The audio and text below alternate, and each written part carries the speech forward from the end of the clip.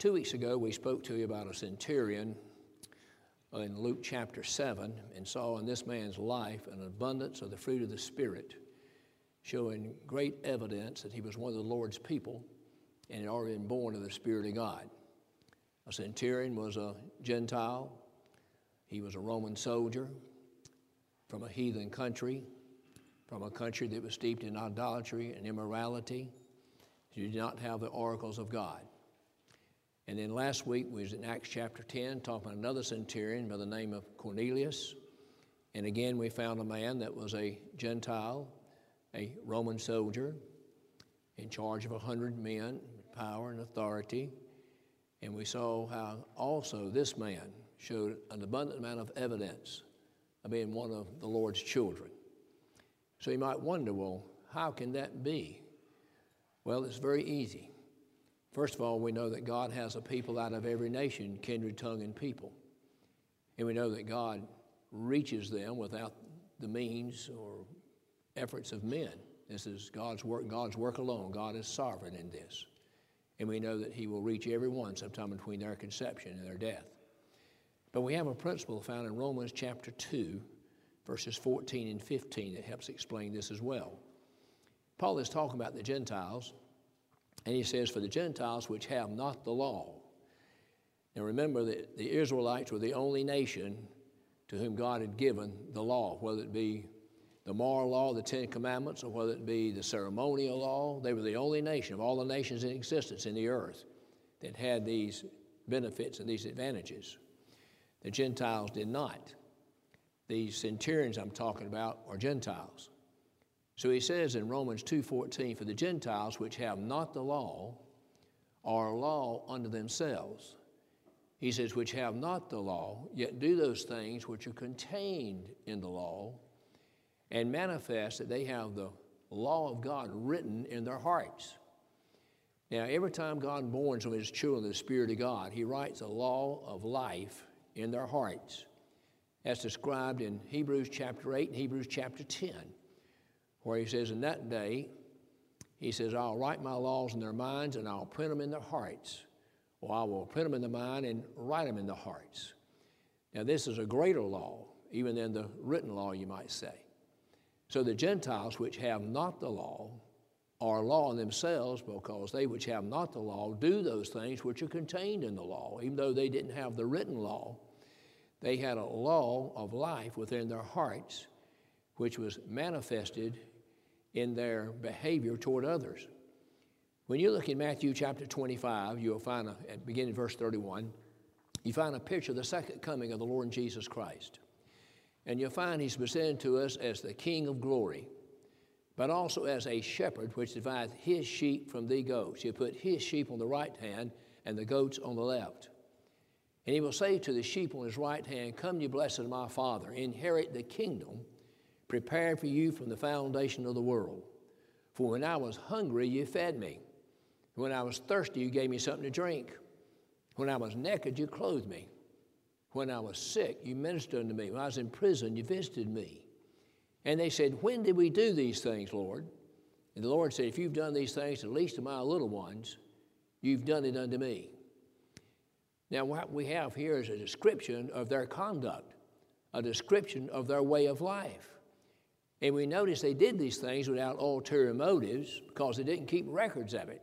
They were kind of surprised the Lord even brought it up. They said, well, Lord, when did we do these things? See, that's the attitude we want to have. If we are blessed to do an act of kindness, whatever it might be, we should do it and quickly forget that we did it because God knows, and we don't do it to be recognized of men, you see. But notice what it did not say about them. It did not mention their faith, did not mention their belief, did not mention their baptism, did not mention their repentance. All these things are important. But see, what he mentions here are the evidences of a spiritual life. And you'll find that around the globe. It's just amazing how you can find God's people, because this identifies God's people. And then we find where the Lord told his disciples, with this shall all men know you're my disciples, if you have love one toward another. So I want to talk to you about another centurion. Now, there's at least 6 centurions taught or brought to our attention in the Word of God. And the one I want to talk to you about this morning is the last one. And he's found in Acts chapter 27. He's going to be brought to our attention in a different light, you might say, to some extent than the two I've just mentioned to you. This centurion is going to be a friend to Paul, who at this time is a prisoner. Now, when Acts 27 opens up, we find that Paul indeed is a prisoner, and he's gone through some ups and downs. He's been falsely accused, falsely imprisoned, one thing or another just prior to this. But in the 19th chapter of Acts, in verse 21, you'll find where Paul himself said, I must also see Rome. Remember that. I must also see Rome. And in Acts 23 and 11, we find where the Lord speaks unto Paul and said, Be of good cheer, Paul, for as thou hast been a witness to me in Jerusalem, thou shalt also be a witness to me in Rome. Now here's a promise that God made. How's Paul going to get to Rome? Well, Acts 27 is going to tell us about that. But from Acts 19 and 23 to Acts 27, if Paul had known everything he was going to have to go through with, then he might not have been so anxious to get to Rome. And I've thought about that a little bit. I'm so happy I don't know the future. That is, from the standpoint of a day-by-day thing. I do know a very important fact about the future. And I know the Lord's coming again. That's in the future. I know that. I don't have to guess about that. I don't know the time, but I know He's coming. I know He's promised to come, therefore I know He's coming.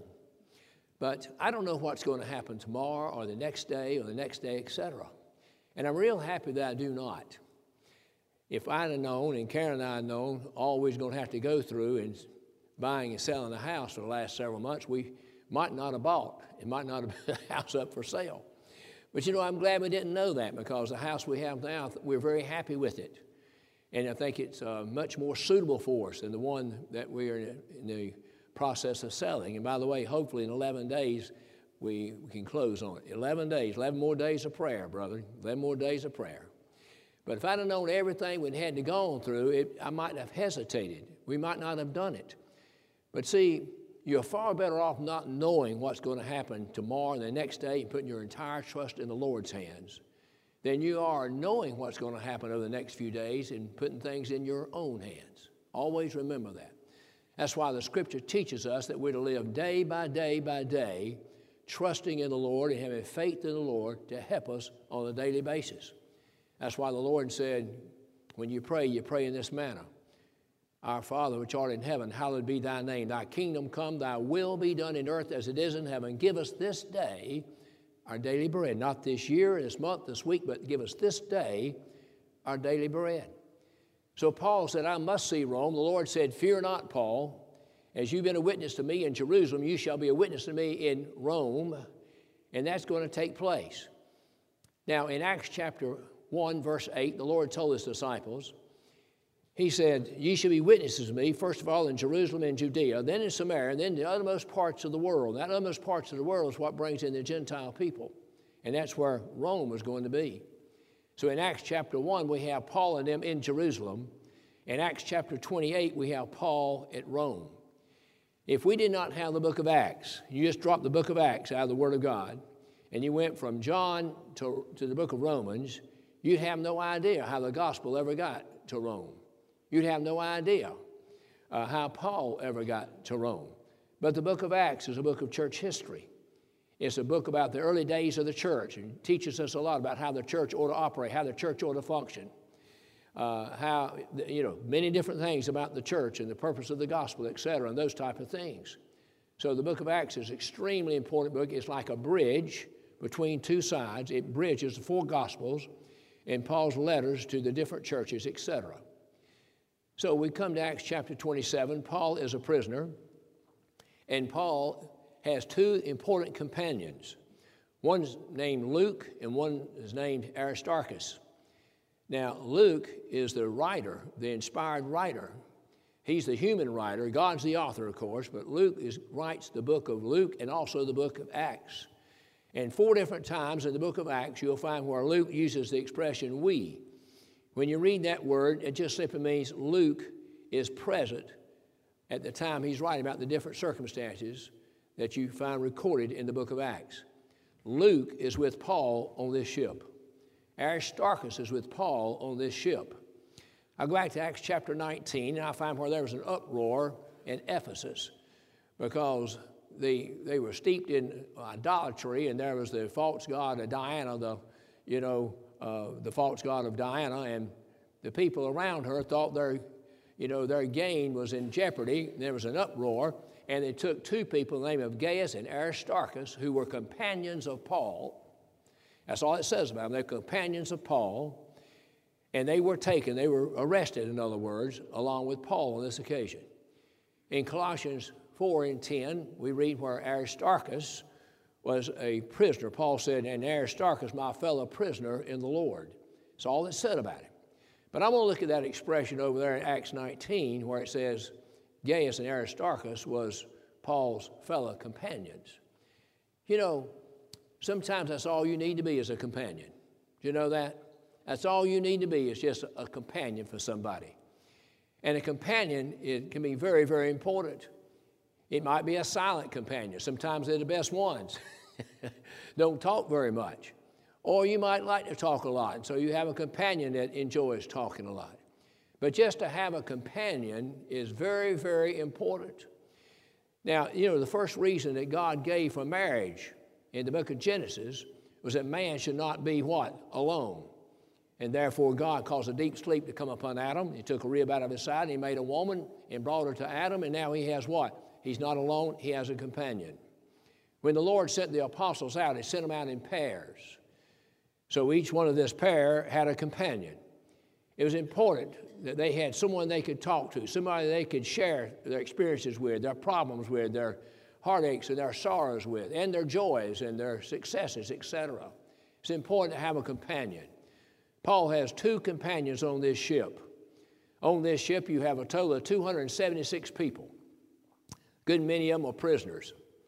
You have a centurion by the name of Julius, who is a centurion of the Augustus band.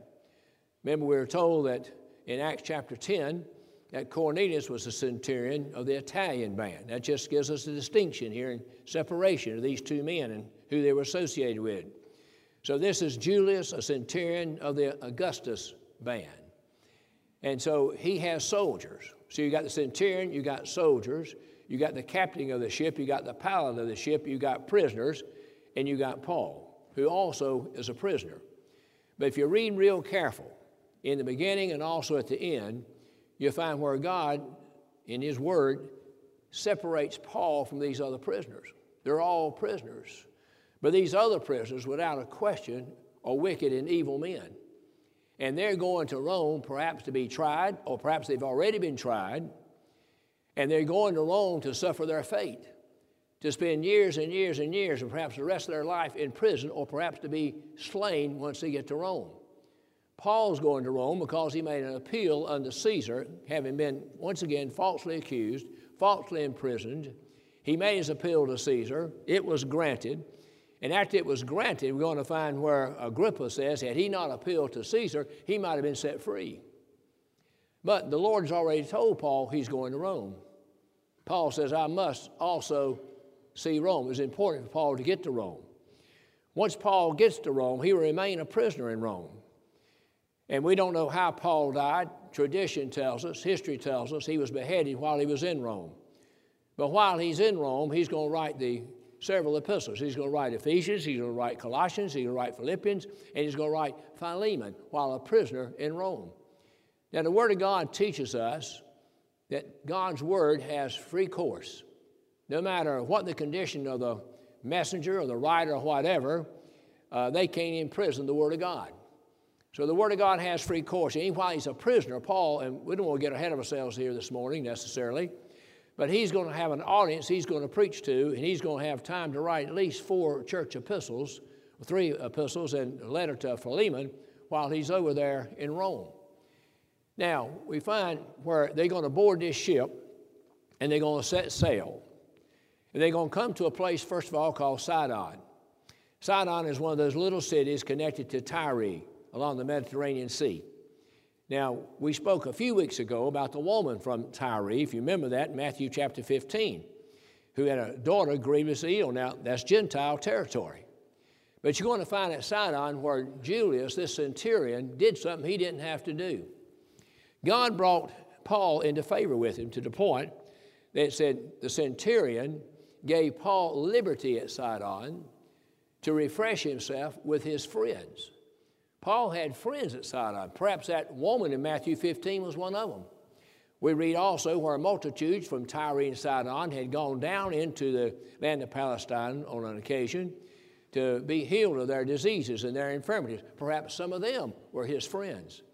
But the point is, Paul had friends. He had enemies. He had an abundance of enemies, but Paul had friends.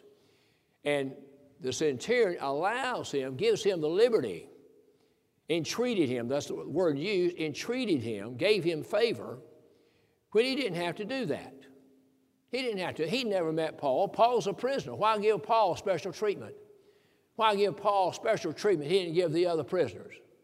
Because this is a story of the wonderful, amazing providence of God. How that God can bring people into our lives that we've never met before. How God can bring people in our lives that will show us favor and do us things that benefit us that we've never met before, and you really wonder why they did it. Because God in His providence can do such things as that. Here's a centurion, Gentile, Roman soldier. He's got soldiers under him. He's got prisoners. He's got to get to Rome. And Paul happens to be one of them, but when it speaks about the prisoners, it speaks about Paul being separate. He's a prisoner, but he's separate. And so they come to this place called Sidon. We find Paul's refreshed by his friends. Paul was getting ready to take a long journey, and it couldn't be a dangerous journey. Now, in the Scriptures, you're going to find where there's 5 different storms that ships are on the sea during these 5 different storms. We'll look over the very first one I'm going to mention is the ark. If you want to call the ark a ship, it wasn't a typical type ship, but nevertheless, it was a vessel that floated on the water. And you're going to find where God sends a storm, the storm of all storms, I'd say, wouldn't you? It rained for 40 days and 40 nights. The firmament was opened up, waters came down, the bottom erupted, waters came up, and we have a worldwide flood. And you find that Noah and his family who are in the ark, they all are delivered, not a one of them perish. I want you to remember that. Because in all 5 of these, those are in the ships. Not a one ever perished, not a one ever died. Now those outside the ship, the days of the flood, of course they all perished. The wicked, the evil, the ungodly, they all perished. But those in the ship didn't perish. Let's take a look at the second one, the name of Jonah. Jonah is on a ship. Remember, he went down there in opposition to what God told him to do. He went down to Joppa, found a ship going to where he wanted to go, got on the ship. He was so at ease about all this, he went to the bottom of the ship and just went to sleep, and therefore he had the label attached to his name as Jonah the Sleeper. But a great storm came, a great storm. And I believe when God sends storms in the pathway of our disobedience, there are storms like we've never seen before. I'm sure the ones on this ship have never seen a storm quite like this. The Bible calls it a great tempest, a great tempest. So we find Jonah in that ship, but nobody on that ship, including Jonah, who winds up out of the ship in the belly of a whale, not a one of them perish. Come to Matthew chapter 8, the Lord and his disciples are in a ship, and they're on the Sea of Galilee. And a great storm comes upon the Sea of Galilee. The Lord Jesus Christ will still that storm, and nobody on that ship will perish, not one. In Matthew chapter 14, there's another case where the disciples are in a ship on that sea, and the Lord's not on that ship to begin with. He's gone up the mountain to pray. And then the Lord, who sees the disciples in great peril on the sea, comes down from the mountain and walks upon that water and comes. And we know the rest of the story, how God once again delivers Peter, of course, from drowning. And he and all that are in that ship get to the other side, not a one of them perish. We're going to have a storm here. It's going to come into the picture here a little bit, called Eurocalon. It's basically a name for a typhoon. To me, a typhoon at sea is like a real strong, major tornado here on land. And it's going to be a tremendous tempest. And we'll see a few of the details in a few minutes here. But not a single one of these 276 people in this ship are going to perish, not a one. 5 storms in the Bible, 5 ships in these storms in the Bible, and not a single person in all these ships here are going to perish, not a single one. So they set sail from Sidon, and we won't go into all the details about that, but they come to a place called Fair Havens.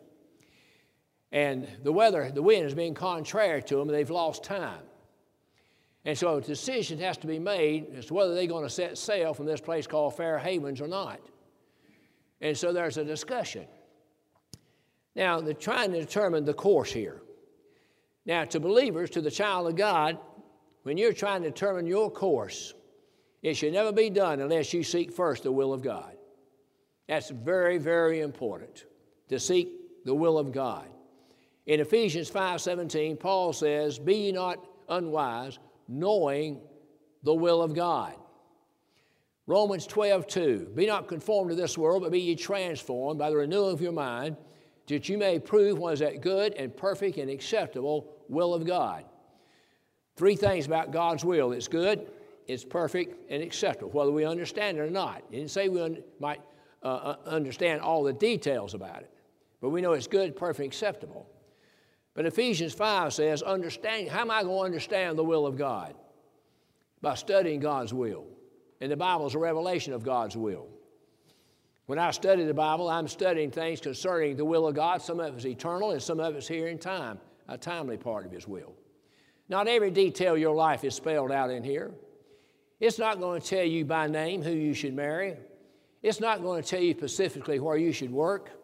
It's not going to tell you specifically where you should go to school, et cetera, et cetera. But it's going to give you guidelines. It's going to give you principles that when you're trying to make decisions, you need to be sure that it's not contrary to God's will to do what you're about to do, and you won't know that unless you study God's will. They're trying to determine a course of life right here. It's a classic example of how not to seek the will of God. First of all, they get impatient.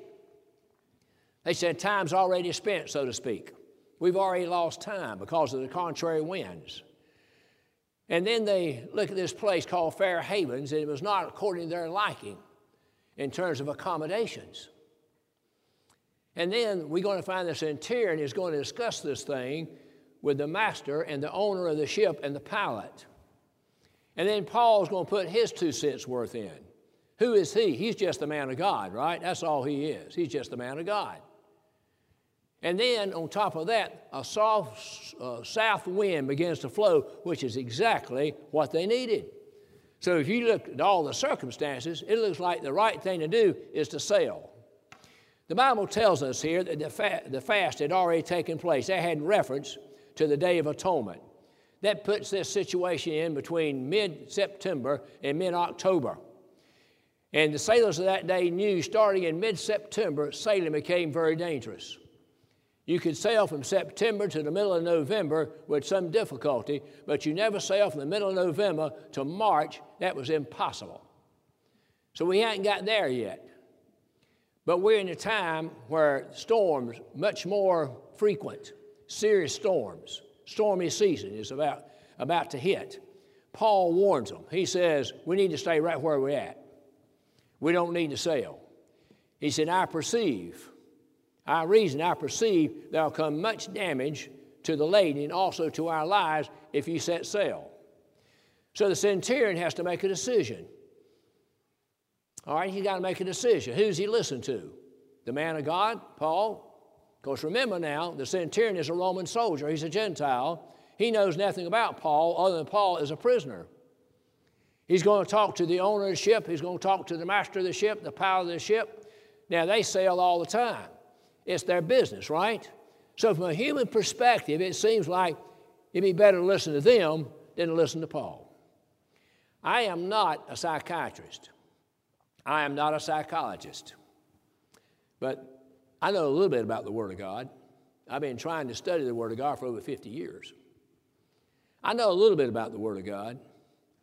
And I'm not a professional psychologist or psychiatrist, but I know what God's Word teaches about a lot of different things.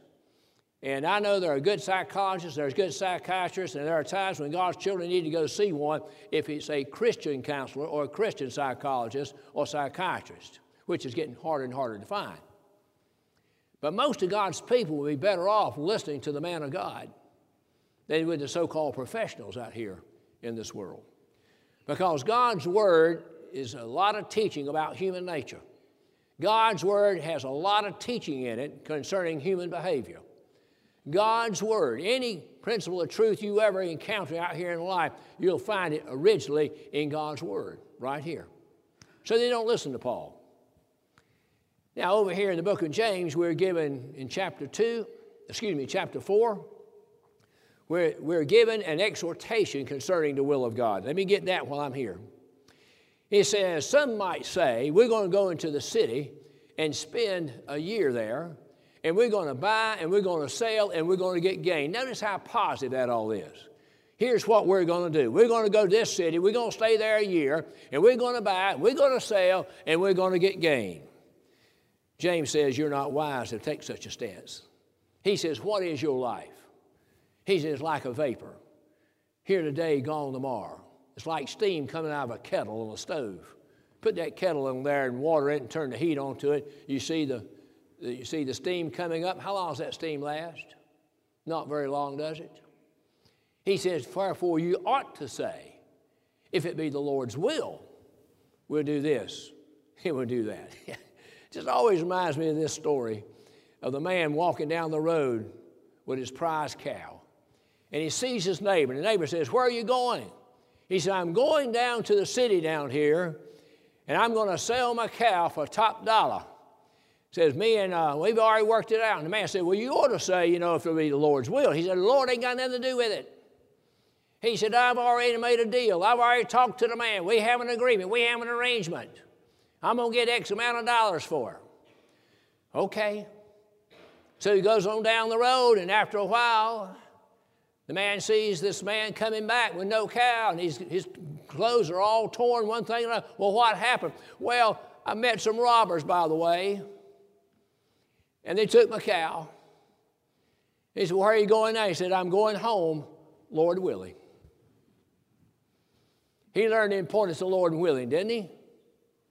How we make our plans so oftentimes without, first of all, consulting with the Lord about the matter. So they're going to set sail, contrary to the advice the apostle has given. Now I want to read to you what takes place here in Acts 27, verse 14. But not long after there arose a tempestuous wind called Euroclon. And when the ship was caught and could not bear up into the wind, we let her drive. And running under a certain island which is called Clauda, we had much work to come by the boat, which when they had taken up, they used helps, and undergirding the ship, and fearing lest they should fall into the quicksand, straight sail, and so were driven. And we were exceedingly tossed with a tempest. The next day they lightened the ship, and the third day we cast out with our own hands the tackling of the ship. In other words, you got a picture here of everything coming apart. You got a picture here of everybody doing all they possibly can, all they know to do, to try to salvage a situation, to keep from perishing at sea. What takes place? To verse 20. And when neither sun nor stars in many days appeared, it's been a dark time.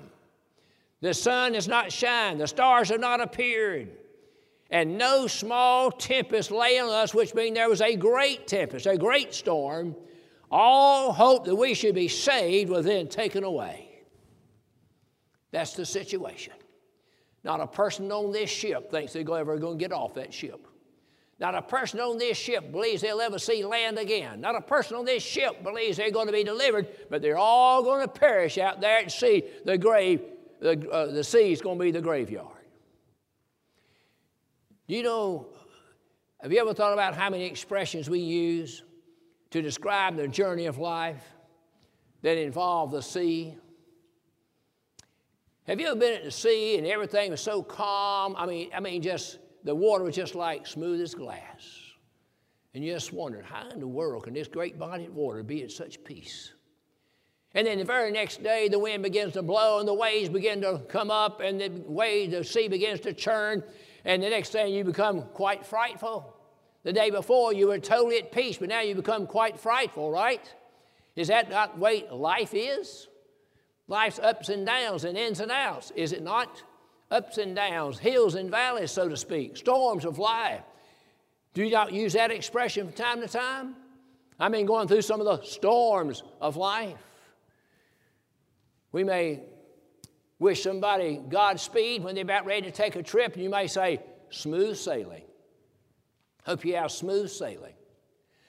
Or you might be trying to warn somebody, especially a young person, about the importance of making good decisions in life and the consequences of making bad decisions in life, decisions contrary to God's will. And what do you say to them?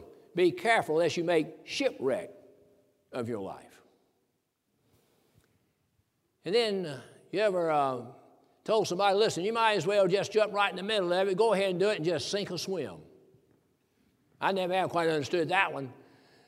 I mean, I know people who've been tossed into a swimming pool over their head and don't know how to swim, and they say, well, sink or swim. Or maybe you've been procrastinating. Maybe you've been procrastinating, putting things off. And then it's too late. Somebody says, well, that ship has already sailed. Wonder why all these expressions are like that. And then someone passes away, or passes. I got drop that away off of it. They pass or they depart. You might say, well, Sister so-and-so has now finally reached the other shore. These are all just expressions to describe different things in life as if we were on a ship on the sea, and that's a picture of our journey. A soft wind, soft south wind began to blow to begin with, and things was well. But now a great wind begins to blow. A great tempest comes up. But I've got some good news for you. It's found in Isaiah 32, 1 and 2, where he says, behold, a king shall reign in righteousness, and princes shall rule in judgment. And a man shall be as a hiding place from the wind, and as a covert from the tempest. And this man is Jesus Christ. As rivers of water in a dry place, as the shadow of a great rock in a weary land. In a land that's weary, thank God there's a great rock casting a great shadow where we can benefit from that shadow. A man shall be as a hiding place from the wind. Has the wind ever blown so hard? I remember when I was about 6 years old, as a hurricane came into where we lived in North Carolina, the Hurricane Hazel. I remember the name. And we had some large pecan trees right outside the side of the house. And I remember looking out the window and seeing these great big old pecan trees almost bowing down to the ground. That was not a comforting feeling. That was a frightening feeling we had at that particular time. I've had a few storms in life just like that, but thank God I recognize there's a man who's as a hiding place from the wind. And some of the great storms that's come along in my lifetime, thank God he's a covert from the tempest. 3 of these 5 storms I spoke to you about use the word tempest. A great tempest is used in some of them. So this storm is here, and now for many days, the sun has not shined, the stars have not, they ain't seen a star, they hadn't seen the moon, they hadn't seen the sun for a number of days, and all hope of being saved has been gone. It's lost. Now here's an example. In fact, you're going to find the word saved or saved used 3 times in this chapter. And not a single time does it have reference to deliverance from sin or from hell to heaven. It's not eternal, it's timely. The word saved always means deliverance. You have to determine what you're being delivered from, what you're being delivered to. All hope of being saved was lost. It perished. I don't know how you can get any lower than that. Do you? I mean, I don't know how you can get any more down and perhaps depressed or whatever. You've reached a point where you have no hope of being delivered. Where is any signs of any rescue coming? There is none. Not from a human perspective. But after long abstinence, Paul stood forth in the midst of them and said, sirs, you should have hearkened unto me. Paul was human, wasn't he? Have you ever told somebody, well, didn't I tell you though? Didn't I tell you so? Didn't I? And who wants to hear that, by the way?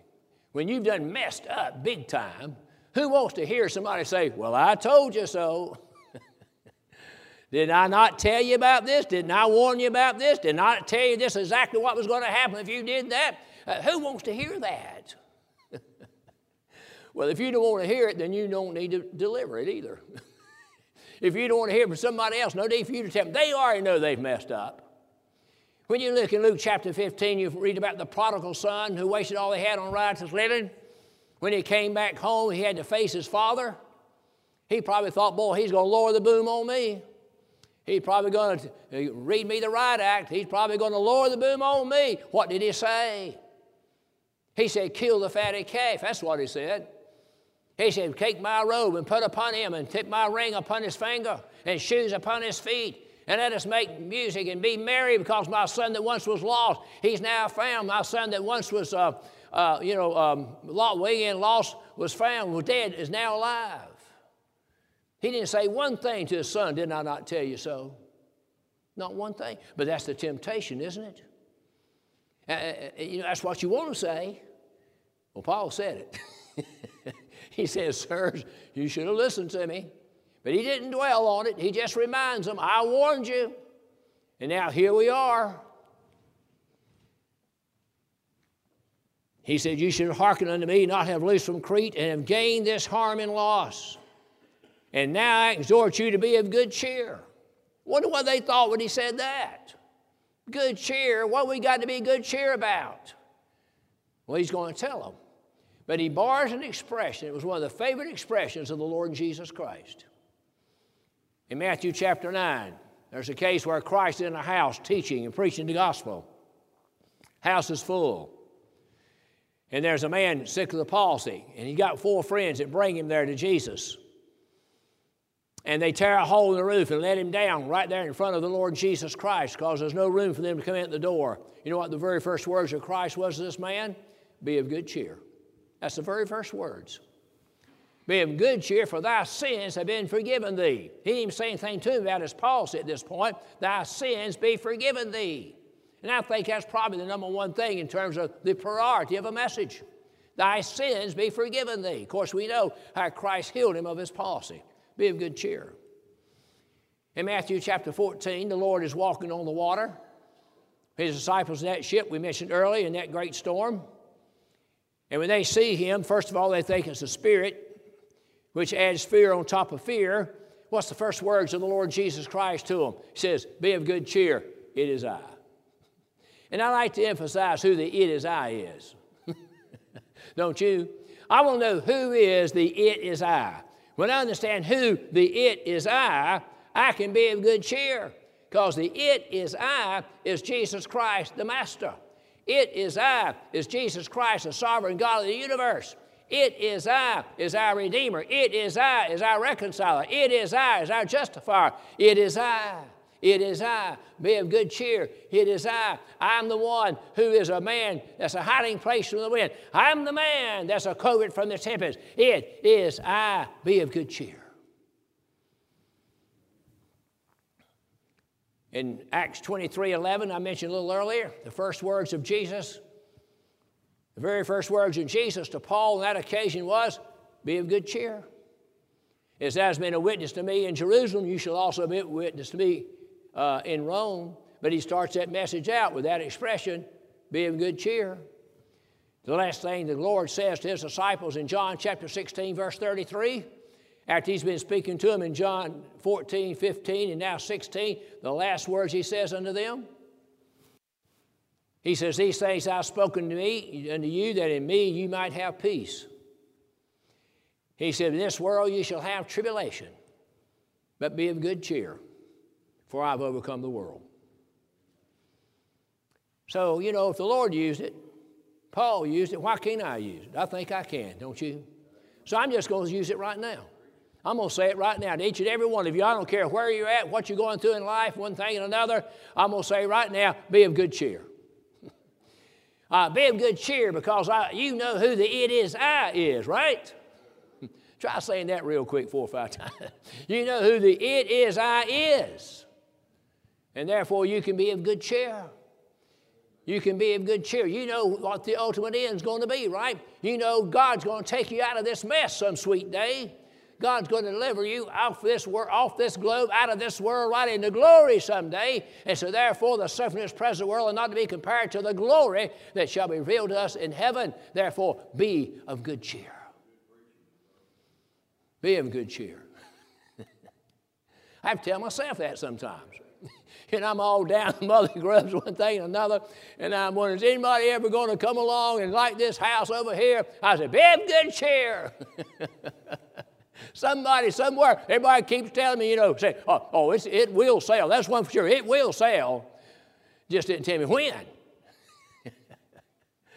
But Lord willing, 11 days from now, if all continues to go well. I've been marking them down since day 21, 20, 19, 18, 17. Yesterday it was 12. Today it's 11. Be of good cheer. Be of good cheer. And then he's going to tell them why. Be of good cheer, for there shall be loss of no man's life among you but of the ship. Now, they've already had the feeling that nobody was going to be delivered. Now, Paul says, none of you are going to perish. For there stood by me this night the angel of God, whose I am and whom I serve, saying, fear not, Paul, thou must be brought before Caesar, and lo, God hath given thee all them that sail with thee. Who's the most important man on this ship? It's not the centurion, it's not the owner, it's not the master. The most important man on this ship is Paul himself. He said, an angel of God appeared to me last night, and here's what he told me. And he says, the God that he represented is whose I am. Remember what Paul said in 1 Corinthians 15:10? By the grace of God, I am what I am.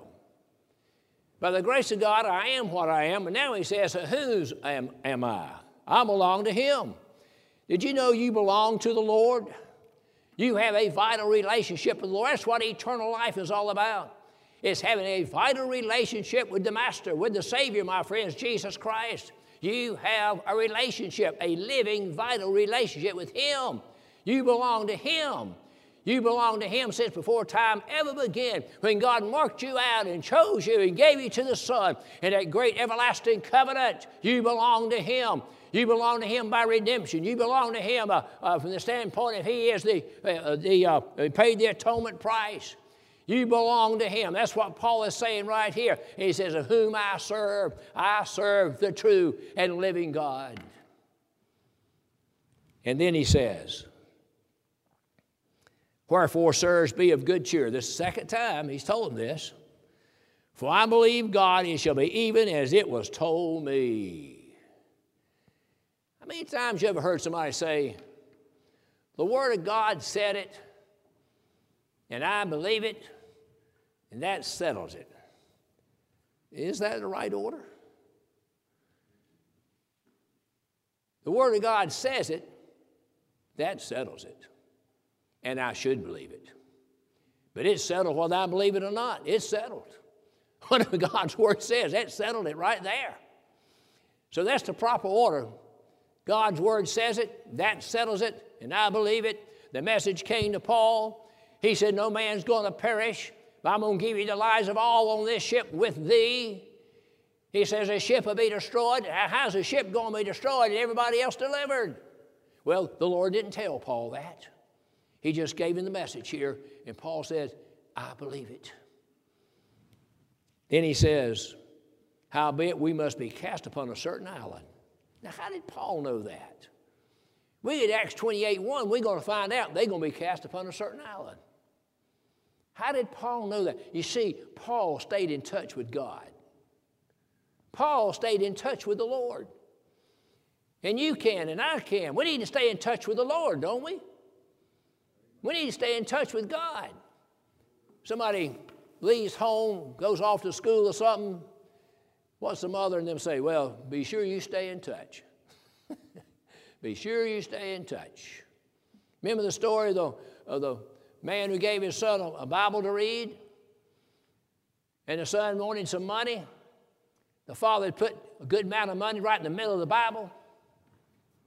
He never found the money because he didn't read his Bible. Need to stay in touch with God.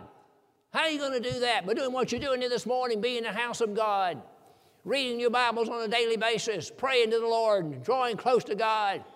Paul stayed in touch with God, and therefore God stayed in touch with Paul. Who's the most important man on this ship? Paul is. things got worse for a while. When the 14th night was come, as we were driven up and down in Adria about midnight, the shipmen deemed they drew near to some country, and sounding found it was 20 fathoms. And when they had gone a little further, they sounded again, found it 15. They're getting closer to land. Then, fearing lest we should fall upon rocks, they cast 4 anchors out of the stern and wished for the day. Wished for the day. Didn't pray for the day, they wished for the day. As the shipmen were about to flee out of the ship, when they let down the boat into the sea, under color as though they would have cast anchors out of the foreship, Paul said this to the centurion and to the soldiers, except these abide in the ship, you cannot be saved. Except you abide in the ship. Remember what I told you earlier? 5 storms, 5 ships, nobody perished concerning all that were in the ship. Paul said, the Lord has showed me the ship's going to be destroyed, but everybody's going to be spared, except you abide in the ship, can't be saved. That's a timely deliverance. I hope that's real clear in the context of what we're talking about here. Now, Paul started out a prisoner. He stays a prisoner, but beginning back here a little earlier, Paul takes control. This is a side of Paul we've never seen before.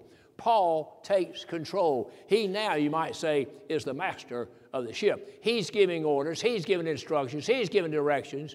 He's telling what's going to happen and what they should do. And while the day was coming on, Paul besought them all to take meat, saying, this day is the 14th day that you have tarried and continued fasting, having taken nothing. They had not eaten for 14 days. Paul says it's time for us to eat. It's time for us to eat. Wherefore I pray you to take some meat, for this is for your health, for there shall not a hair fall from the head of any of you. How does Paul know all this? Because Paul stays in touch with the Lord. Then were they all of good cheer. That's the 3rd time. And they also took some meat. Notice he said he gave thanks to God in presence of them all. And when he had broken, he began to eat. Paul hadn't eaten for 14 days. You know he's hungry. You know he's weak. But before Paul takes one bite, Paul gives thanks in the presence of them all. This is not giving thanks in the presence of church members. This isn't giving thanks in the presence of friends and family. This is giving thanks in the presence of wicked and evil men. Not all, but some. Many of these are prisoners. And then when he had broken it, he ate, and they all ate, and they all had good cheer. Now let's look at how this ends in the last part of Acts 27. In Acts 27, verse 41, and falling to a place where 2 seas met. They ran the ship aground, and the fore part stuck fast. It remained unmovable, but the hinder part was broken with the violence of the waves. And the soldiers' counsel was to kill the prisoners, lest any of them should swim out and escape. That was always the counsel of the prisoners. You let a prisoner escape, you take the place of the prisoner. These prisoners, if they escape, we may not be able to get them back. So the counsel was to kill the prisoners. Paul is a prisoner. But the centurion, willing to save Paul, kept them from their purpose and commanded they which could swim should cast themselves first in the sea and get to land. And the rest, some on boards and some on broken pieces of the ship. And so it came to pass, they escaped all safe to land. Just like Paul said, just like the angel told Paul, it came to pass to a jot and to a tittle. Notice the centurion once again. He gave Paul liberty in the very beginning. He then took the advice of Paul when it came to those people trying to escape. And now when they're going to kill the prisoners, the centurion says, not so, because he wants to see that Paul is delivered and Paul is safe and Paul will not be slain. God used this centurion, this Roman soldier, this Gentile, to be a great benefit and help to the Apostle Paul and delivered him. And now they're on this island. And I'm not going to go into chapter 28, although it's a marvelous chapter about the hospitality of the barbarous people that they found there, how they took care of Paul and all those prisoners. and then never met them, and yet they fed them and they warmed them up with a fire and one thing and another. But I just want to give you this in Acts 28 and in verse 15 and 16. And from thence, when the brethren heard of us, they came to meet us as far as Apophorum and the 3 taverns, whom when Paul saw, he thanked God and took courage. And when we came to Rome, the centurion delivered the prisoners to the captain of the guard, but Paul was suffered to dwell by himself with a soldier that kept him. Now, how in the world did Paul get such special preferential treatment? Because he lived close to the Lord. He stayed in touch with the Lord. The Lord had him there for a reason. And the Lord put it in the heart and mind of this centurion to separate him from all those other prisoners. He delivered all those other prisoners to the captain of the guard, but not Paul. Paul was suffered to dwell in his own hired house. And you read the rest of this chapter, you'll find where Paul gave great testimony and great witness to those that were wrong. He was a prisoner, but the Word of God had free course and was not in captivity. Remember, the Lord can bring people into your life that you've never met before till a certain time. And they can show you great favor and help you in many different ways. And there's no real reasonable explanation as to why they're doing it. Don't overlook that. Just thank the good Lord that he put it in the hearts of them to show you favor in the times of your great trials and your great tribulations.